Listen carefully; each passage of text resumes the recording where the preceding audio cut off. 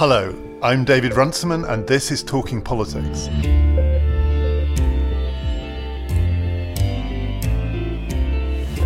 This week we're talking to Yuval Noah Harari about human beings, machines and the future of democracy.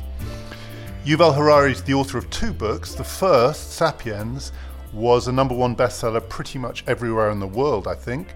That's because it was about everyone. It was about the history of the human race. The follow-up, the book that we're going to be talking to him about, Homo Deus, is about what comes next. What does it mean to live in a world where it's possible, maybe quite soon, that there are going to be machines that are smarter than we are? I absolutely loved Homo Deus, but not everybody has. We're in Cambridge, which is a town full of tech people, and I know that one or two of them, who actually build the machines that Harari is talking about, think that he's oversold on how smart the machines are going to be.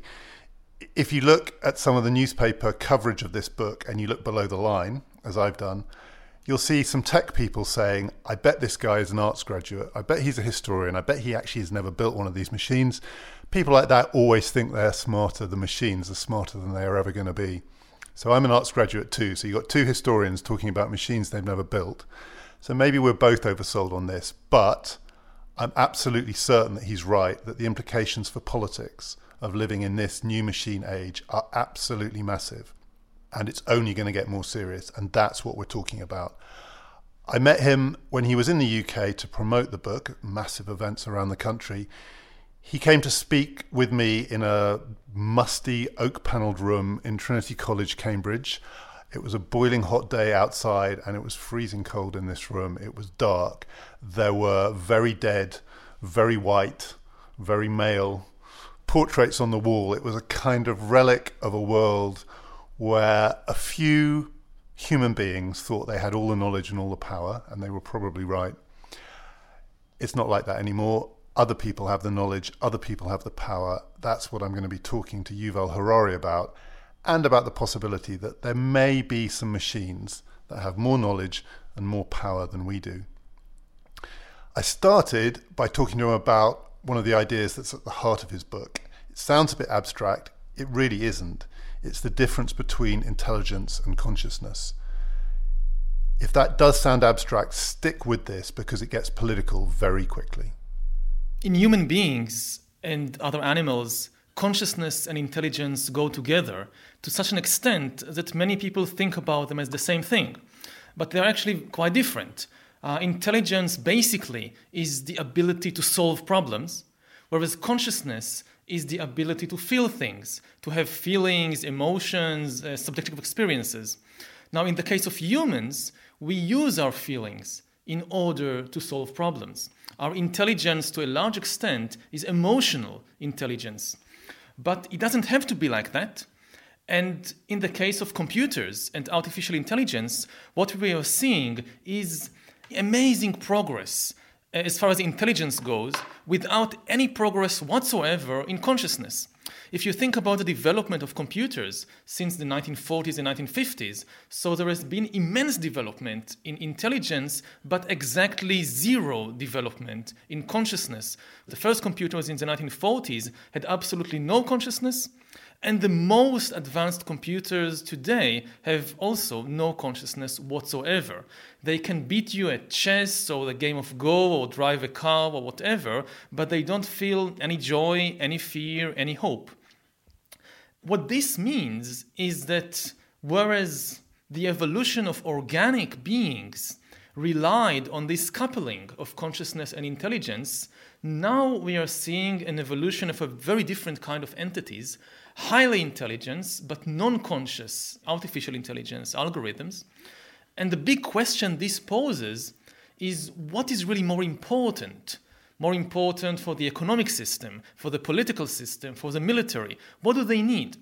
Do they need consciousness or intelligence? Until today, this was a theoretical question that maybe interested some philosophers, but it had no practical implications. Now it is becoming a practical question. And the frightening thing to realize is that for the system, for the economic and military system, consciousness is irrelevant. They just need intelligence. The army needs a system that is able to identify terrorists and kill them. The economy needs a taxi that can take you from point A to point B as efficiently and as cheaply as possible. If it can do it without any feelings, very well. So what does that mean for us then, the people who are still locked together with intelligence and consciousness coupled? Because one of the claims you make in your book is that one of these things that these machines can know about us intelligently, but without any feeling, they don't care, is about our own consciousness. They can know things about our desires, our wants, from our habits. So what is the implication of having machines that are super intelligent, but without feelings, for people who have feelings? Well, there are two potential implications. First of all, that if these machines indeed become more intelligent than us, at least in particular fields, they will push humans out of the job market, and we might see in the 21st century the creation of a huge new class, the useless class. Billions of people devoid of any economic usefulness, and therefore also devoid of political importance. Just as the Industrial Revolution in the 19th century created the urban working class, the proletariat, and much of the social and political history of the 19th and 20th century revolved around this class, so the new important class of the 21st century may be the useless class. This is the first implication. The second implication is that institutions or mechanisms like democratic elections and free market economics might become obsolete once you have an external algorithm that understands you and your feelings and your desires better than you understand yourself. In humanist politics and economics, the feelings of the individuals are the highest authority. There is nothing beyond that. The voter knows best, the customer is always right. But if the Amazon algorithm knows my feelings better than me, then it becomes an authority higher than the voter, higher than the customer. If you think about the US elections, coming US elections in November, I don't know if it's happening in practice, but theoretically, Facebook has the data to decide the elections. I mean, such elections are usually decided by the swing voters. And Facebook, I think, if it wants, can know who are the 50,000 voters that still haven't made up their mind whether they want to vote Republican or Democrat or, stay at home. And also, Facebook, in principle, has the data to know what Donald Trump or Hillary Clinton need to say or to do in order to swing those votes in their favor. Even more interestingly, at present in democratic elections, we privilege the feelings of the voters on a particular day, the day of elections. And very often people have certain political views for maybe 3.5 years. And then in the few weeks before the elections, all kinds of scandals and all kinds of spin doctors who create political magic, they swing the opinions of enough individuals in order to decide the elections. And this is a bit unfair because we ignore the feelings, the desires, the emotions of the past 3.5 years. Now, if you allow Google or Facebook to vote for me, they know who I am and what I want and what my emotions were for the entire 4 years since the last elections. So there is no need to privilege my opinions and emotions on the last few days before the election. It's true. One of the things that struck me for a while now is how weird it is that we're still so reliant on polls and opinion polling. And we use this incredibly crude mechanism, which is we ask people how they think they're going to vote. Facebook knows better how they're going to vote than they do. So why do we ask them? And polls have been, the polling industry has not made progress in the last 25 years. During the age of the digital revolution, polling has gone backwards. And we are attached to the idea that the individual is autonomous, not just in feeling and choice, but in knowledge. So the individual knows what the individual prefers. Mm-hmm. And the implication of what you say is that actually we already have machines that know better than we do what it is that we prefer. Mm-hmm. And this has implications not just obviously for politics, it has implications for everything else. Let's come back a bit at the end to questions about contemporary politics now, because also there's obviously a question about timeframes here. I mean, I don't think the election in November is going to be settled this way, but 10, 20 years, who knows? But one of the things you say in your book, in a broader perspective, is that in the 20th century, the fear was, one of the political fears, the political dystopia, was sort of big brother politics. The idea of these all-powerful states, they may not be all-knowing, they don't have all the knowledge, although there's sometimes a suggestion that they do, but they have the power. But now what we're seeing is a kind of, with this uncoupling, a fracturing of individuals. So it's not that individuals are confronting something that's bigger than them, but sort of modelled on the individualistic democratic principle, but they're confronting something that's going to fragment them. So how does that work politically? I mean, your book has so many fascinating claims, and a lot of them have political implications.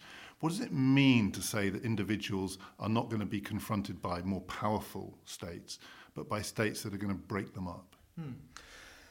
I think the transition we are seeing is for individuals to individuals. The idea of the individual, which really goes back to the Christian mythology about the soul, the eternal soul, is that in essence, you have some inner core which is indivisible. It's the soul, the spirit, the human spark. It's your true, authentic self. And your task as an individual, whenever you confront an important choice in life, whether it's about your career, your love life, or your political opinion, is to somehow get away from all the outside noise, from what you see on television, from all the spin doctors, from the neighbors, everything, and get in touch with your true, authentic self, and just follow your heart, listen to yourself. This is like the big slogan of humanism. This assumes that there is such a thing as an individual, as an indivisible core within yourself, which is authentic. This is 18th century mythology. I mean, if you listen to present-day biologists, they will tell you there is no such thing as an indivisible core, which is your authentic self. In truth, humans are individuals, which means they are a collection of biochemical mechanisms, and if you understand these different mechanisms and how they interact, that's it. There is nothing beyond these mechanisms which is the real, true essence. Now, in the 20th century, nobody could understand these inner mechanisms. Even if the KGB followed you around everywhere and recorded everything you do, they did not have the biological knowledge and they did not have the computing power necessary to process all the data. So the humanist mythology still made sense in practice because nobody understood you. Nobody understood your feelings. But in the 21st century, the political and economic systems, the data giants like Facebook, like Google, like Amazon, they have or they are gaining the biological knowledge and the computing power necessary to understand these inner mechanisms. And I've just recently seen a Disney film, Inside Out. Have you seen it? Yeah. And I said, this is it. If Disney abandons the humanist mythology, this is it. I mean, for decades, Disney has been selling kids all over the world and adults this mythology that you are an individual self and you just have to listen to yourself and follow your heart and everything will be perfect. And then you watch Inside Out and you have this girl, Riley, the hero, and she's just a robot which is managed by internal biochemical mechanisms which in the film they are personified as joy and sadness and they walk around the brain and they see how dreams are produced and how emotions are produced, and there is no inner core. There is no self, there is no free will, it's just the interaction of various biochemical mechanisms, and this is now what Disney is telling kids. And yet, in that film, and also with Google and Facebook, they still pay tribute to the idea of the inner core that makes us who we are. Even in that film, the girl at the end, we're meant to believe that she has an identity, and Facebook and Google still play on our idea that we are special individuals, partly to sell us stuff. But Disney, my memory of that film is that it was both very sentimental in a kind of classic humanist way and very sinister. You know, it was the two things, and we're at this kind of crossroads moment. We haven't abandoned humanism. Humanism is just another vehicle for Facebook and Google. And in some ways, the sort of rhetoric of states as well, democratic states, is that you, the individual, still are the essence. It's just we have these new mechanisms which will help you achieve it more efficiently, faster, better, and so on. We haven't abandoned humanism. It's just under this huge pressure technically, and the rhetoric is still the rhetoric of liberal democratic individualism. Yeah, the rhetoric is still there. It takes a very long time for mythology to disappear. We are in a transition period, and it's absolutely true that they keep something very essential from the humanist mythology, which is saying to people, you're special. The big brother Orwellian fear of the 20th century that you are not special, everybody is part of this huge production line, everybody's just a cog in the machine. No, definitely not. Everybody is special. And in order to understand your speciality, we need to understand the inner workings of your body and brain, and then we can tailor products just for you. Like you have this now, this idea in economics of the long tail, that instead of the 20th century when everybody wears the same clothes and drives the same car, we can now produce the perfect car just for you. And we can now produce the clothes just for you because we understand you as a special entity different from all the other humans in the world, but not because you're individual, but precisely because you are an assemblage of biochemical mechanisms that we monitor and we can understand. And the flip side is that discrimination is also going to be tailor-made just for you. In the 20th century, we discriminated groups. In the 21st century, we are going to discriminate particular people. I mean, we don't hire you to the job not because you're gay and not because you're black and not because you're Muslims, because you're you. We know your DNA and we know your hormonal system and we don't like it. And you cannot ally yourself with other people in your group to protest against discrimination because there are no other people in that group. It's just you.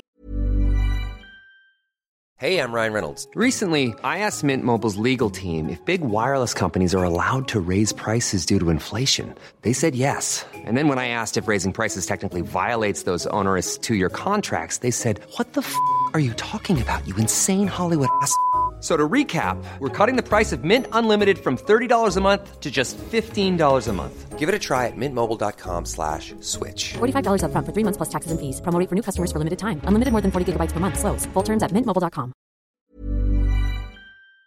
You that we don't want. The flip side to the long tail is the winner-take-all economy, and the two things are going along side by side. So yes, books that used to sell no copies at all can now sell 5 or 10, 20 copies. But then a few Harry Potter-style books sell to everyone in the world. And yes, Google and Facebook can tailor products that suit us as individuals, but Google and Facebook themselves are something close to a monopoly. And so there is that other thing that's going on here, which is a kind of super elite, a very small group of people or of companies or of institutions that seem to have enormous amounts of power in this long-tail world where everyone has a little bit of what suits them. A few people seem to have hoovered up all of the big stuff, money and power. So is it that kind of long-tail future that the middle is squeezed? There's lots of tailored personal politics and economics and so on, but there's also a huge concentration of power and wealth at the top. I mean, is that the future that this technology leads towards? It's certainly a very distinct possibility. Technology is not deterministic. It can still go in different ways.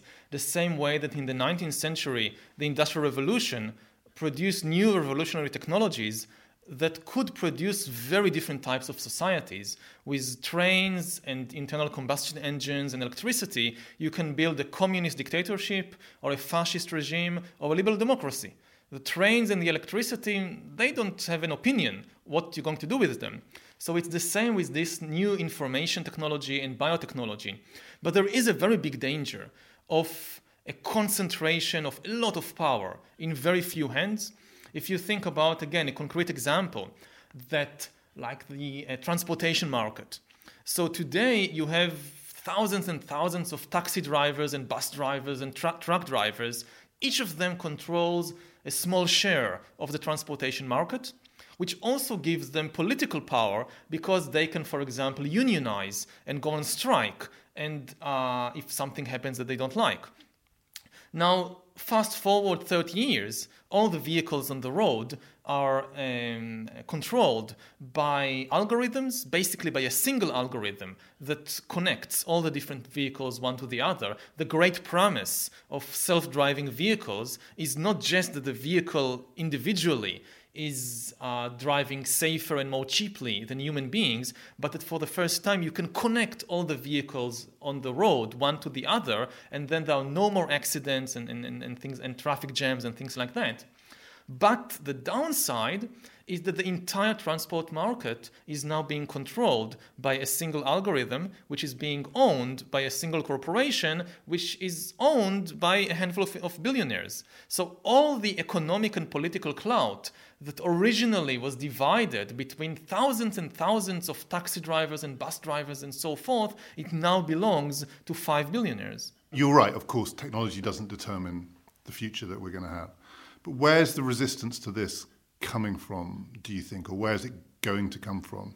And one version of this, let's bring it back to Donald Trump. I don't think it's going to come from him, but unquestionably, this is a peculiar political moment in that people are very angry. There are these waves of populist anger, and they produce these peculiar results like Brexit and so on. That's not, no one quite is certain what it is that it signifies. And one of the puzzles here is that people are often told, particularly in the West, that they are longer lived, better off, healthier, better provided for, better entertained than they have ever been. But they're also angrier in some respects, these supposedly happy people. Is it possible, when I was reading your book, I really felt this quite strongly, that we're just at the beginning of this point, that there is human pushback against this? People aren't stupid, and though no one knows what the future holds, they have a feeling that it doesn't include them. Yeah. Not just in employment terms, I mean, partly in employment terms, partly because of inequality and the way that wages have stagnated, but also a broader sense that they are, like, they're not cogs in the machine, they're all being entertained and treated very nicely, but they are somehow being written out of the future. Definitely, I think that the anger that drove at least some voters to vote for Brexit or driving people in America to vote for Trump is completely justified. They are accurate in sensing that power is shifting away from them. They are no longer in control of their own future. I think they are wrong in their analysis of where the power has shifted to.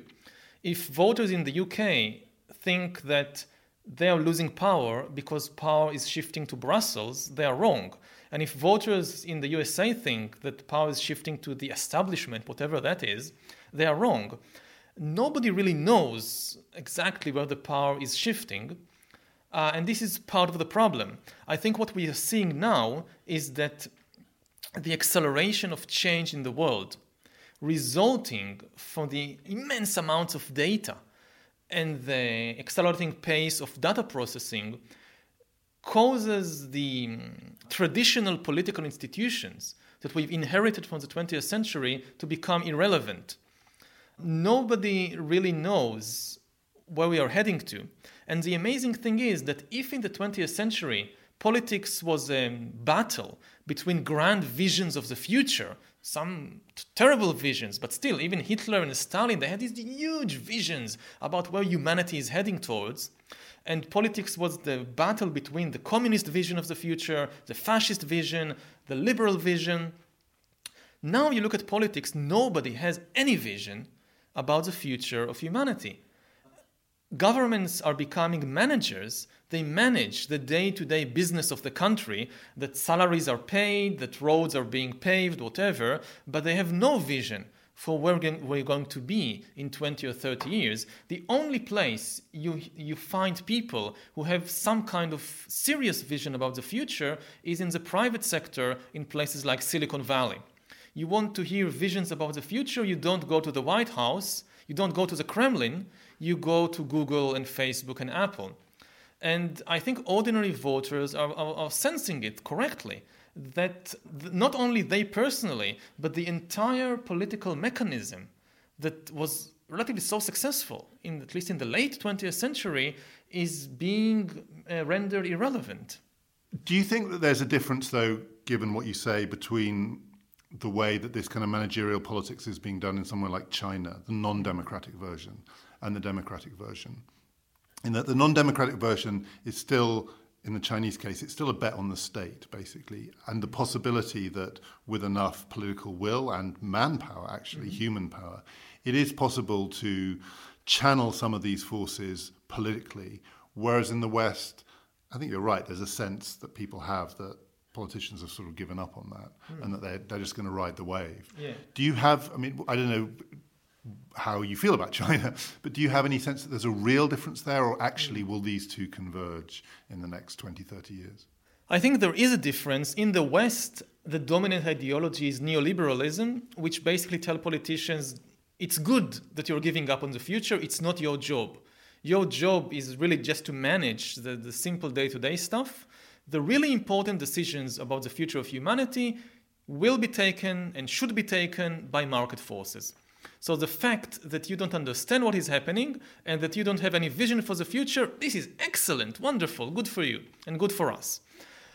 In China, I think this is the one place where you see more serious thinking about the future. It's not true of all authoritarian regimes. I mean, you don't see it in a place like Russia. I mean, Putin's vision for the future, I mean, you compare Putin with Lenin, it's really amazing. I mean, Lenin is relying on technology like steam engines and typewriters, and he has this grand vision for the future of humankind. And Putin has far more sophisticated technology than Lenin, but his vision is far, far more limited. It seems to be like going back to the Tsarist Empire. So you don't see these kinds of vision for the future in all authoritarian regimes, but in China you do get the sense that because of the Communist Party has the feeling that it's going to be around for the foreseeable future, for decades and generations, then it can think long-term. And it can think long-term not only about the mere survival of the regime, like in North Korea, but it can think in long-term about where it wants China and the world as a whole to be in 20 or 30 years.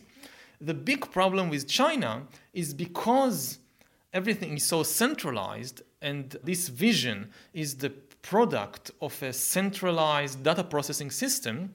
If they get it wrong, then they really get it wrong. I mean, you don't have the checks and balances that are provided in the West by the different branches of government and by the free market and so forth. So one last question. I read your book. I wrote about it. I loved it. But I was having to write about other things as well. So I study politics for a living, and I had to write something about Jeremy Corbyn, and I had to write something about Brexit and so on. And reading your book made that really hard because I didn't really care. And I wrote in my review, your book has this kind of vertiginous quality, which I loved, this feeling that you're sort of standing on the edge of a cliff. It's thrilling.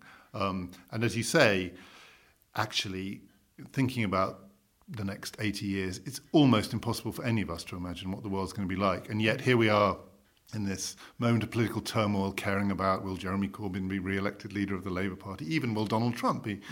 So do you share, I mean, when you were writing it, is it, I don't know, I haven't spoken to other people who've read it yet, but I imagine other people will have this feeling too, that it's sort of destabilizing thinking about the world in the way you describe it. And it's sometimes kind of hard to get back in, but we're going to have to get back in. I mean, if we're going to choose the future that we want in some sense, it will be through politics. But there is this temptation just to kind of feel we're just on this wave and let's just ride it. It's too exhausting. Well, when I wrote Homo Deus, when I wrote the book, I mean, the idea was to not to make people feel, there is nothing we can do about it, and we can even forget about normal politics because it doesn't matter. I mean, really just the opposite, that we need to bring these big issues into the political sphere, into the political debate, because we still have agency. We can still influence the direction these developments are taking. As I said, technology is never deterministic. I mean, you can't just stop it, but you can influence the direction that it is taken. And I'm very worried that so far there has been extremely little interest and discussion in politics about these issues like artificial intelligence or like biotechnology. You look at the election campaign in the US and nobody's talking about it. I mean, they talk about the old stuff like, Muslim immigration, gay marriage, walls. But artificial intelligence, and I don't suspect that Donald Trump has these views about AI which he keeps to himself, because he keeps nothing to himself. So if he doesn't speak about AI, it means it really hasn't registered on his radar and on the radar of most voters.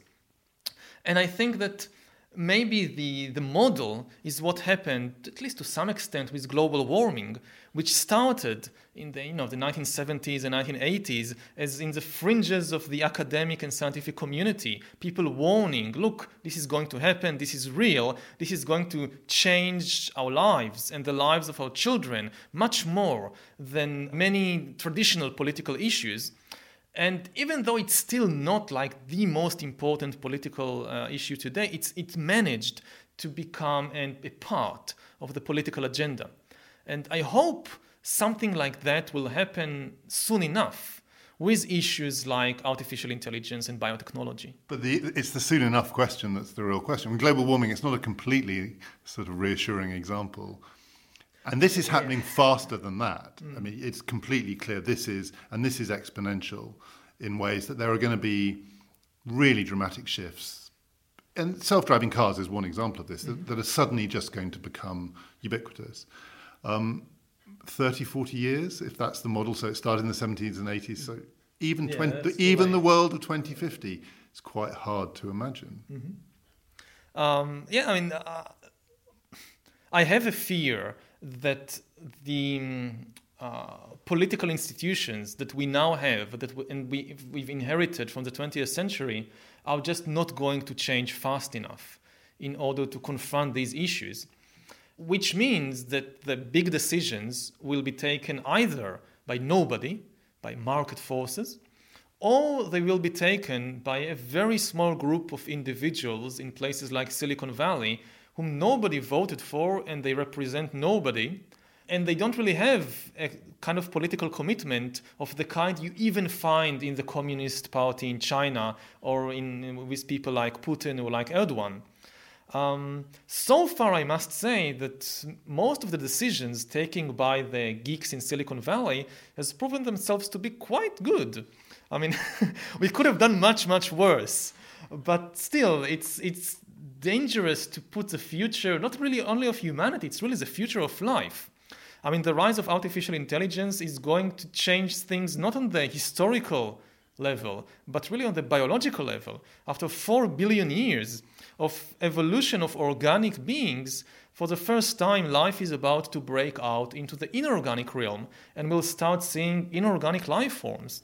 And the people taking the decisions about it, a bunch of engineers in Silicon Valley. So this is a frightening thought. Yuval Noah Harari. And his book, Homo Deus, is available, pretty much everywhere and anywhere. As I said to Yuval in that interview, I was freaked out reading his book because it's about the future of humanity. But as part of my job to think about stuff that's happening week on week, I was meant to be writing about Corbyn, I was meant to be writing about Trump. And sometimes it's hard to think it really matters what's going to happen to the Labour Party when the machines are coming to take over the human race. But on this podcast, we're going to do both. So we want to go deep and talk about what's happening right under the surface, but we're also going to talk about what's happening on the surface, because that's really interesting too. And next week, we're coming back with our regular panel, and we're going to talk about, we'll have to see what happens, but two things we can be pretty confident are going to happen, barring an act of God. The Labour Party will announce the winner of its leadership contest. It may turn out to be Jeremy Corbyn. It probably will, but we will wait and see. And again, barring an act of God or something happening to Hillary Clinton, the first presidential debate will have taken place in the United States, and we're going to be talking about that too. I'd like to thank the people who've helped us get Talking Politics off the ground: Mick Sonics, Charlotte Griffiths, and as always, Catherine Carr. Do rate us on iTunes. We're on Twitter at @TPPodcast_. We're Talking Politics. Please join us next time.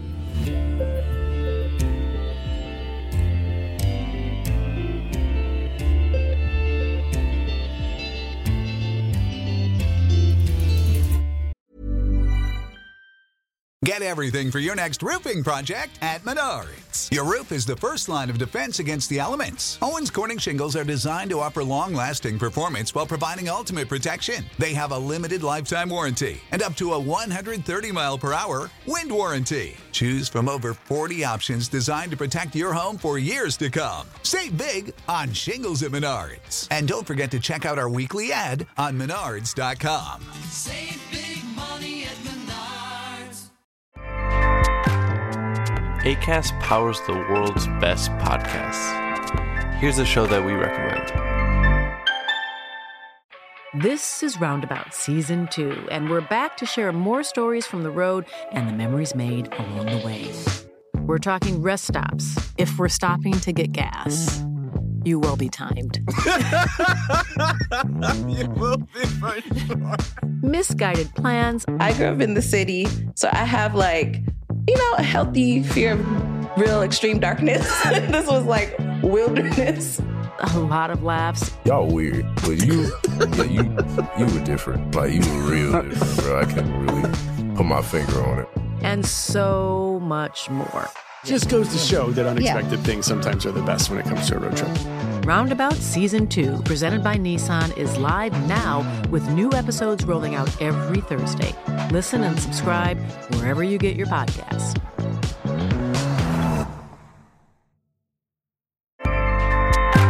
Acast helps creators launch, grow, and monetize their podcasts everywhere. Acast.com.